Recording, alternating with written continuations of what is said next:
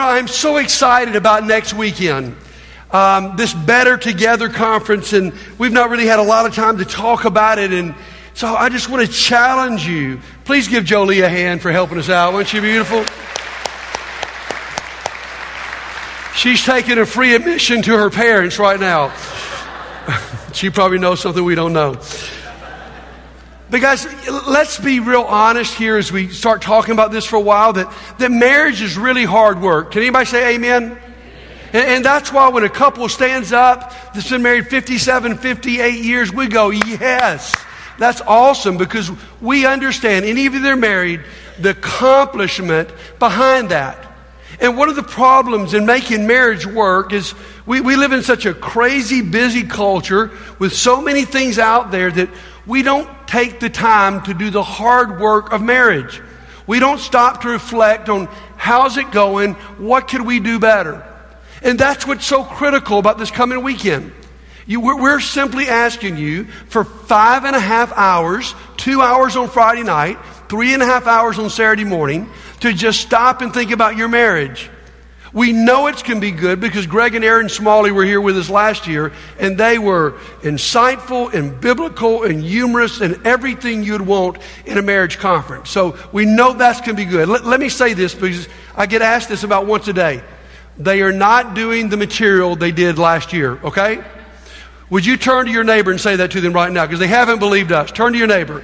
They are not doing the material they did last year. Okay? Andy, they've not believed me or you about that. It is brand new material. And let me just say this. If you go next weekend and you don't really get something out of it, we'll refund your money, all right? We feel that strong about this. And so I challenge you today, you can go online to bettertogether.life. It's in your bulletin. You can go out and you can pay for check or cash in the foyer. There's even a little pad out there you can register on. I want to encourage you. I think right now we have 35 couples from Landmark registered. But that's not near what we ought to have, because this is so critical for who we are. Because here's what I see, friends. Listen to me. When Satan wants to attack this church, he attacks our marriages. That's the place that he finds us most vulnerable. And you and I both know, you get on some great spiritual high and you're walking close to the Lord, and the next thing you know, you're in some argument you wish you'd never gotten into, and you misbehave. And so this is critical. Please be a part of that. Now, since none of you wanted to look at last year's material, obviously, that's what we're going to do this morning, okay? We're going to look back a little bit. And I want to talk about what I thought was the best thing they said last year. And what I labeled today's message is, today we're talking about a safe house, developing a safe house. We've all been places where we didn't feel safe and where we did feel safe. I think of the contrast between two of my grandmother's houses. One of them you would go to, her house was not very kept, and she didn't care, and she didn't even care if you messed it up. She would quickly say, I don't keep my house keeps me. And she was very, very true about that. And you would go there to her house, and you ate what you wanted to eat, and you woke up when you wanted to wake up, and if you wanted to go fishing, she took you fishing. If you wanted to go romping the streets, you did that. It was just absolute acceptance and love. And it was just so easy. And then another grandparents, I think they were great, great people, righteous people, but it was that kind of home you were scared to do something. It's that kind of home where the couches were covered in plastic, all right? And the hallways had plastic down them.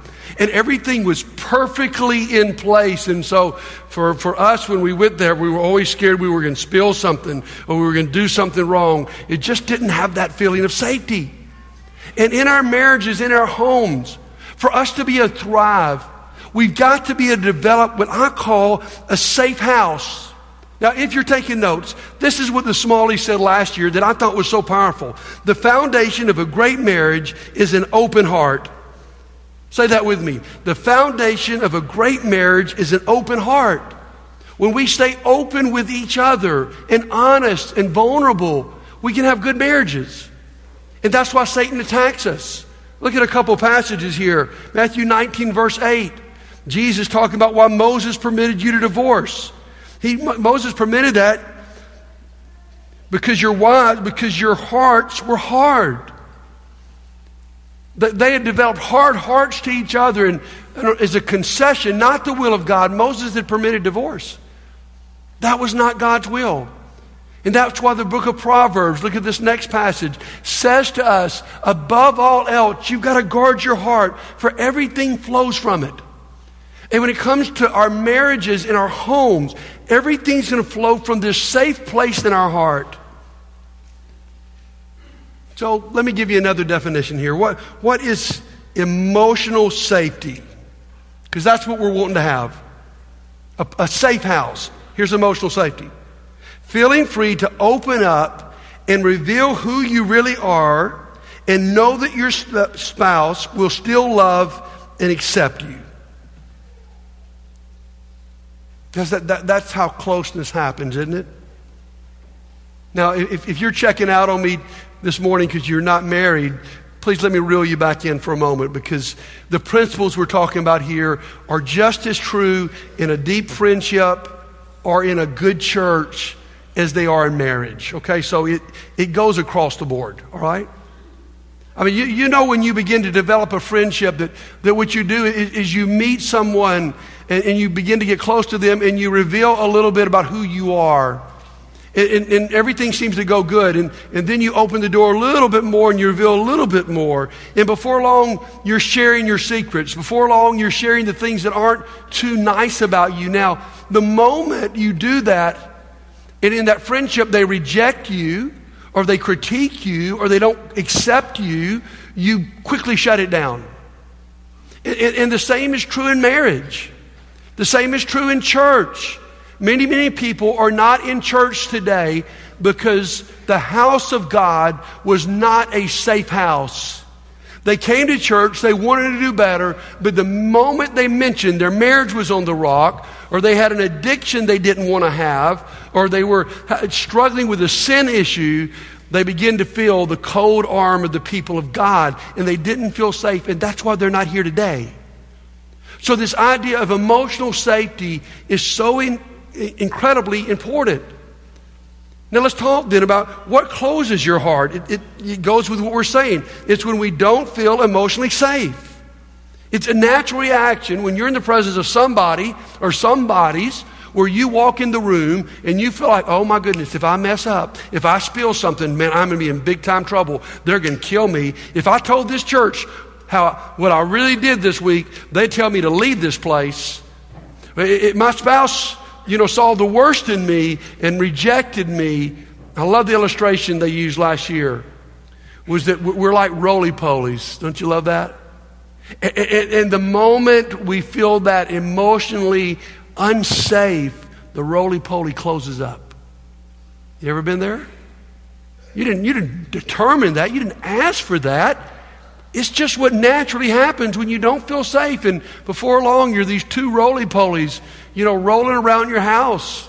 Now, I might even say we're sort of like bumper cars, You're trying to avoid them, but every once in a while you bump into each other.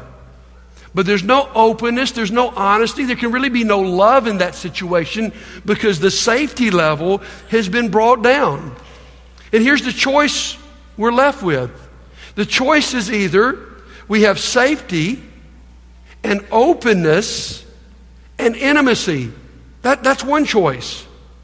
You feel close to the people you share your life with, you share your feelings with, who know your failures, who know the worst about you.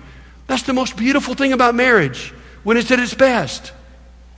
Because once you're married, we all know this, no matter how hard you try to cover up your faults, you were able to do it through your dating life, all right? You did a pretty good job, but then you got married and everything was exposed. And you couldn't cover up some of those things that you didn't want anybody to know about you. Or maybe you didn't really even know about yourself till you got in that position. The beauty of marriage is when you can be open about that, and there's safety, and then there's intimacy, because the person who knows the worst about you loves you the most. That's an amazing combination. And we all know that feeling when we're there. Now, on the other hand, our choice can be this. We can have an unsafe house, we can close up, and then we can react to each other. And that's the danger. God said, no marriages are stress-free. No marriages do you all see everything eye to eye. If someone tells you they've never had an argument, you could look at them and know they're liars, right? So it's how we handle this. Now, why do we close up? The number one reason that someone feels unsafe, this is so simple but so important today. The number one reason that someone feels unsafe is criticism.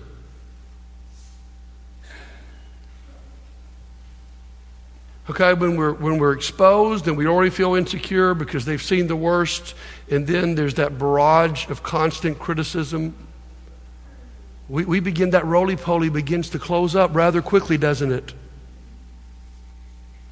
I like what I heard one young couple learn from the seminar last year. Instead of criticizing each other, change your language. I didn't like what you did. Why did you do that? It was just a small change in terminology they learned at the seminar last year, but changed their marriage.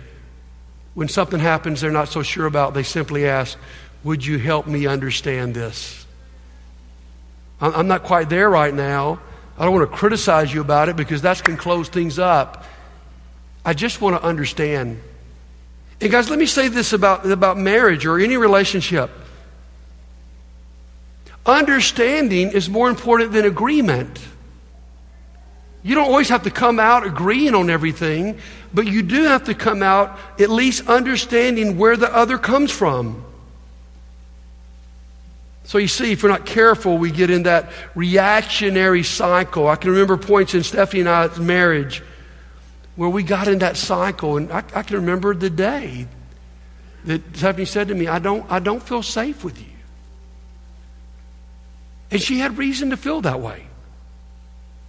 And when you get there, you begin to that distance begins to build, and you've got to do something to bring that back together. You've got to reestablish a place of safety.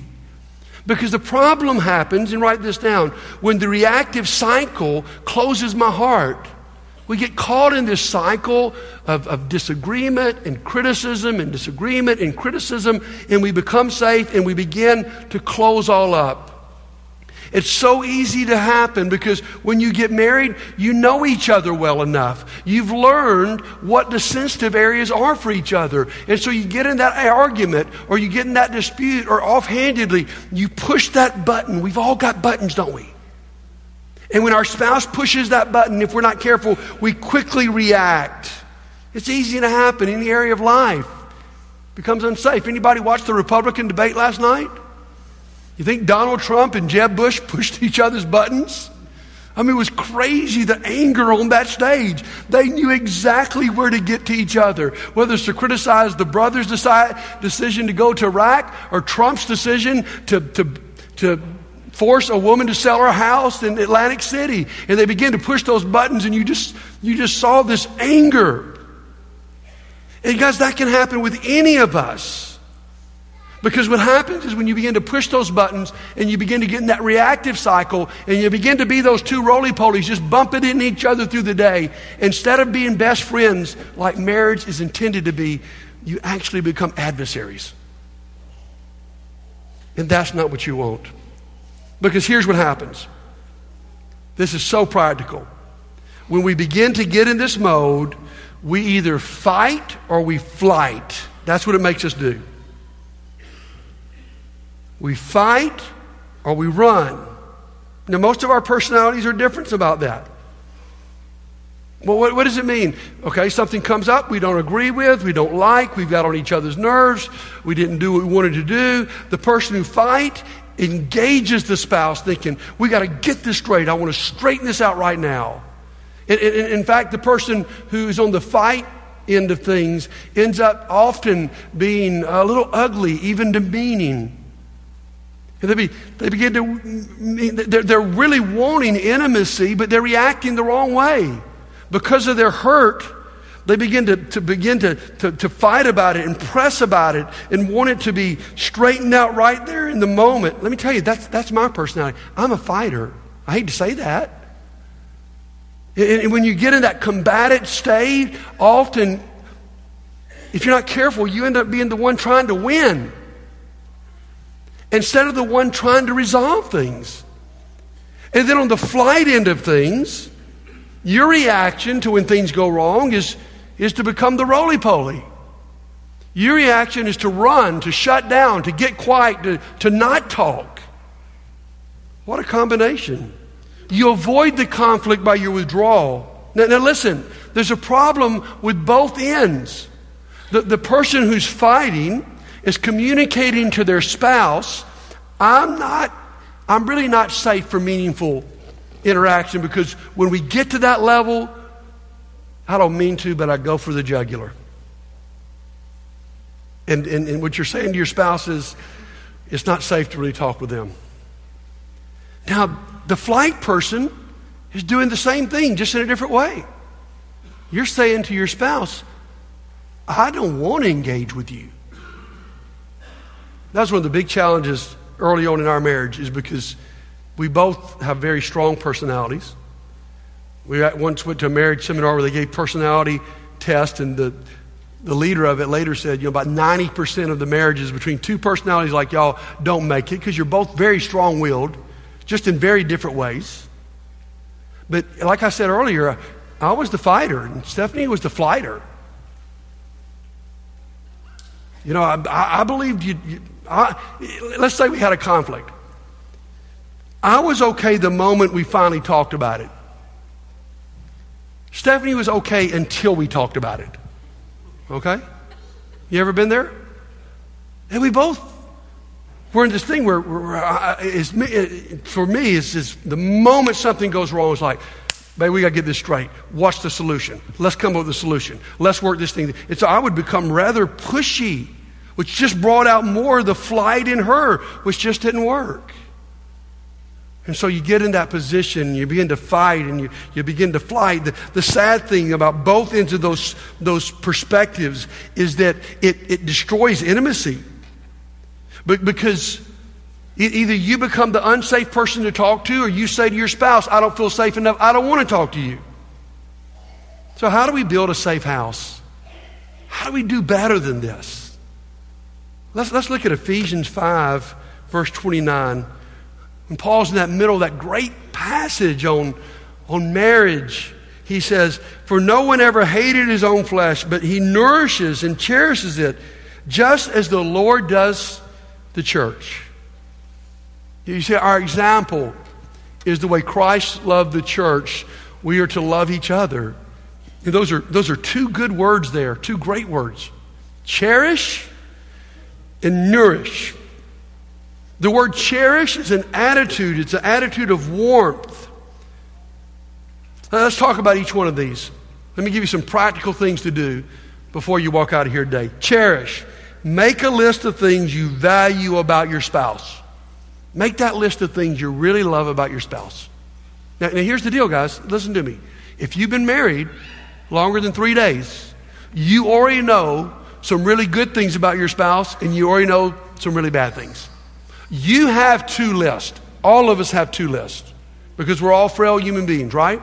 Now, the success of your marriage, to a large part, will be determined by which of those lists you focus on. So here, if you're going to cherish, if you're going to have an attitude of cherishing your spouse, well then what you must do is you must consistently make that list of the things you really love about your spouse. I think about my wife, and I think about the things I value about her. But sometimes when I get in my fight and she gets in her flight mode, I forget. I love her tender heart. I love the way she serves people. She just would do anything for anybody, especially me. I love the way she's been so strong in raising our children. I love how complimentary and encouraging she can be. I love the way she can walk in any situation and make friends and carry on great conversations and make people feel at home. And friends, that's what I need to do. I need to focus on those things. You need to make that list and cherish those great things about your spouse, because if you're not careful, what Satan's going to do is Satan's going to cover those things up because you had that conflict where you saw the worst side of your spouse. And you forget that. The other word is nourish. That's not an attitude, that's an action. It's the way you treat your spouse. Here's the practical instruction here this morning for you on this. Make a list of things your spouse does that makes you feel loved. This is where you help your spouse out. This is where you make that list and say, you know, when you did this the other day, this really was, I felt loved. Now, we all have different love languages, so it might be different. Here's the temptation in marriage, is that I give my spouse what really I want. That sounds natural, because if words of affirmation are what really makes you feel good about yourself, then you give words of affirmation where really maybe that's not their love language. Maybe their love language is when you go wash the dishes, you know, when you serve, when you do the laundry. I mean, look down some things. What is it you could say to your spouse? Is it physical affection? Is it encouragement? For some people, it's just, it doesn't have to be special. I just want your time. Listen to this. Listen to this statistic. Given out last year in the seminar. Average American couple spends 4 minutes a day speaking to each other. 4 minutes. If you could just increase that 5 times to 20 minutes, for many of us, it would greatly improve our marriage. Some of us, what makes us feel important is when our spouse asks our opinion, asks us a question. Last year when we did that, that's one of the things Stephanie said to me, is when you ask my opinion on things, that makes me feel loved.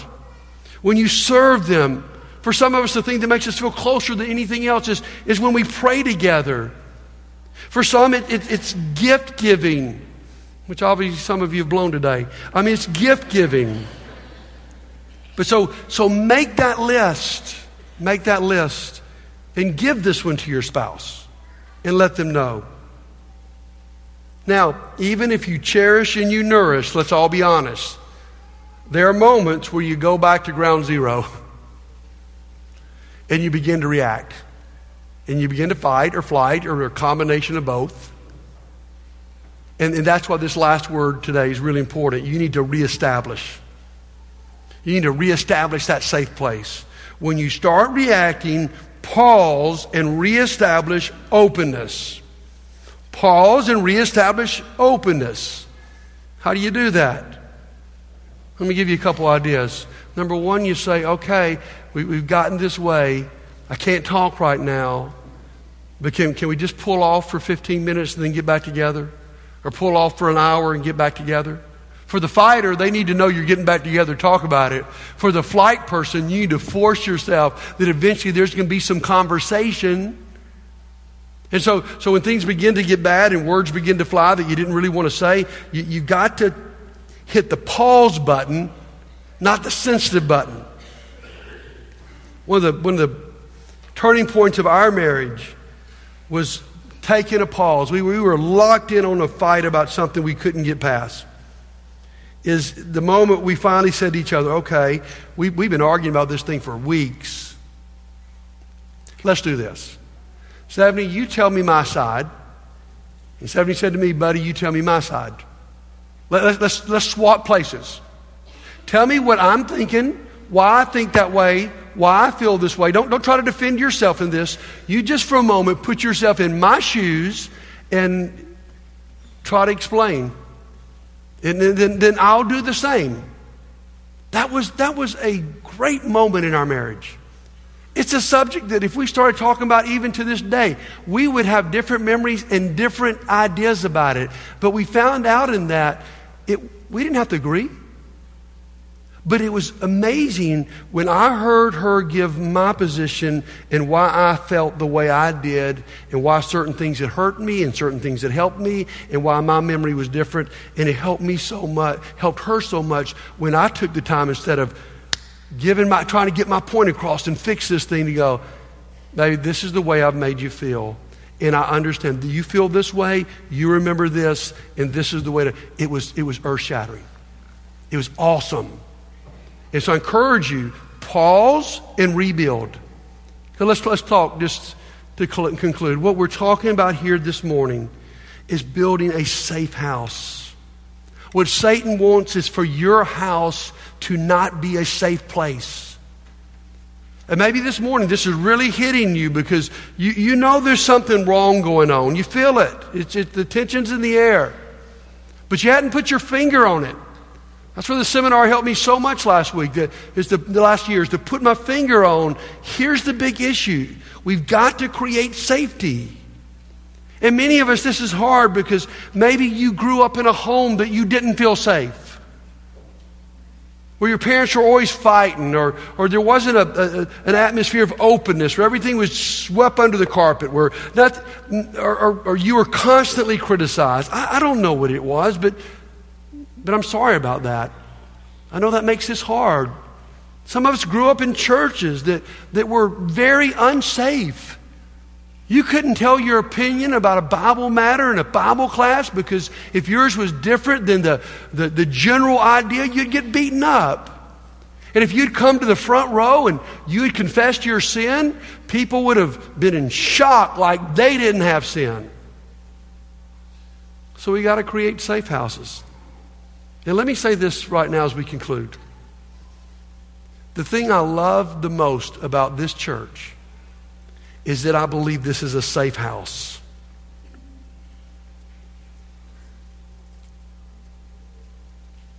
And you guys, that didn't happen overnight, and it's something we got to continue to create. But what that means is someone can open up and reveal to us the worst about themselves and still feel loved and accepted.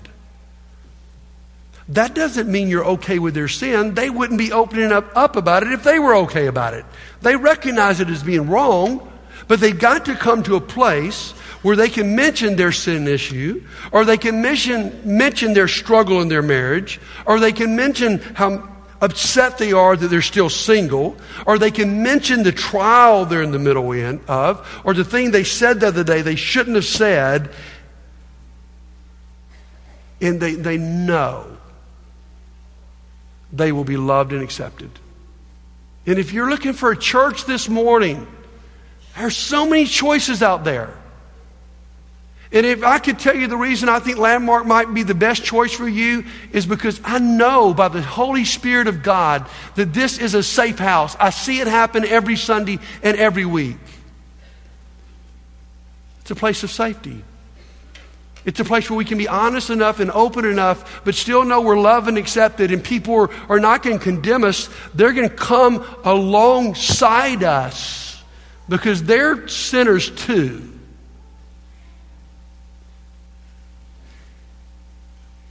And you don't have to come in here like a roly-poly. Oh, great, don't let anybody know what's going on. Don't tell them what happened this week. Don't tell them you're struggling with that. Just no. That's not the kind of church we want to be. Because those kind of churches are fake. Those kind of churches don't reach people that are hurting.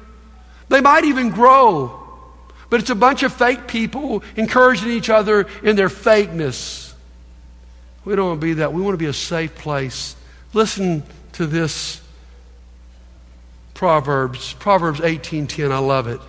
The name of the Lord is a strong tower. The righteous run to it, and they are, listen to the word, safe. They're safe. Repeat these words. The name of the Lord is a strong tower. The righteous run to it, and they are safe. Did you notice the word there? They're safe. And you know what you do when you find a place of safety? Whether it's your marriage, your friendship, or a small group, or a church, you run to it. Because, my friends, we live in an extremely critical age. We rip people from left to right, all over the airways. We rip people, sometimes even the church. We go to a Bible class and we decide it's our job to critique the teacher. Or we go to service, it's our job to critique the service. Or we go and we have become so great at being critiquers. And I'm telling you, until we get over that, we're not going to have the safety that people have got to have. And we got to buck one of the most negative things about our culture today is the way we critique people. And even if we're not careful, it slips in among God's people. And we need to say to each other, this is a safe place. Not because of us, but because the name of the Lord is a strong tower. This is a safe place. And you can run to it. We're about to sing one of my favorite songs because I think it says what we're trying to say today, which is the greatest commandments. And if today you need to come to God, or you need to come to His people, or for some reason Satan's tried to convince you this is not a safe place, so you come Sunday after Sunday covering up what's really going on when you really need some help, I'm telling you, the name of the Lord is a strong tower. Here's what righteous people do. They run to it and they are safe. If you need to run to it today, why don't you run while we stand and sing?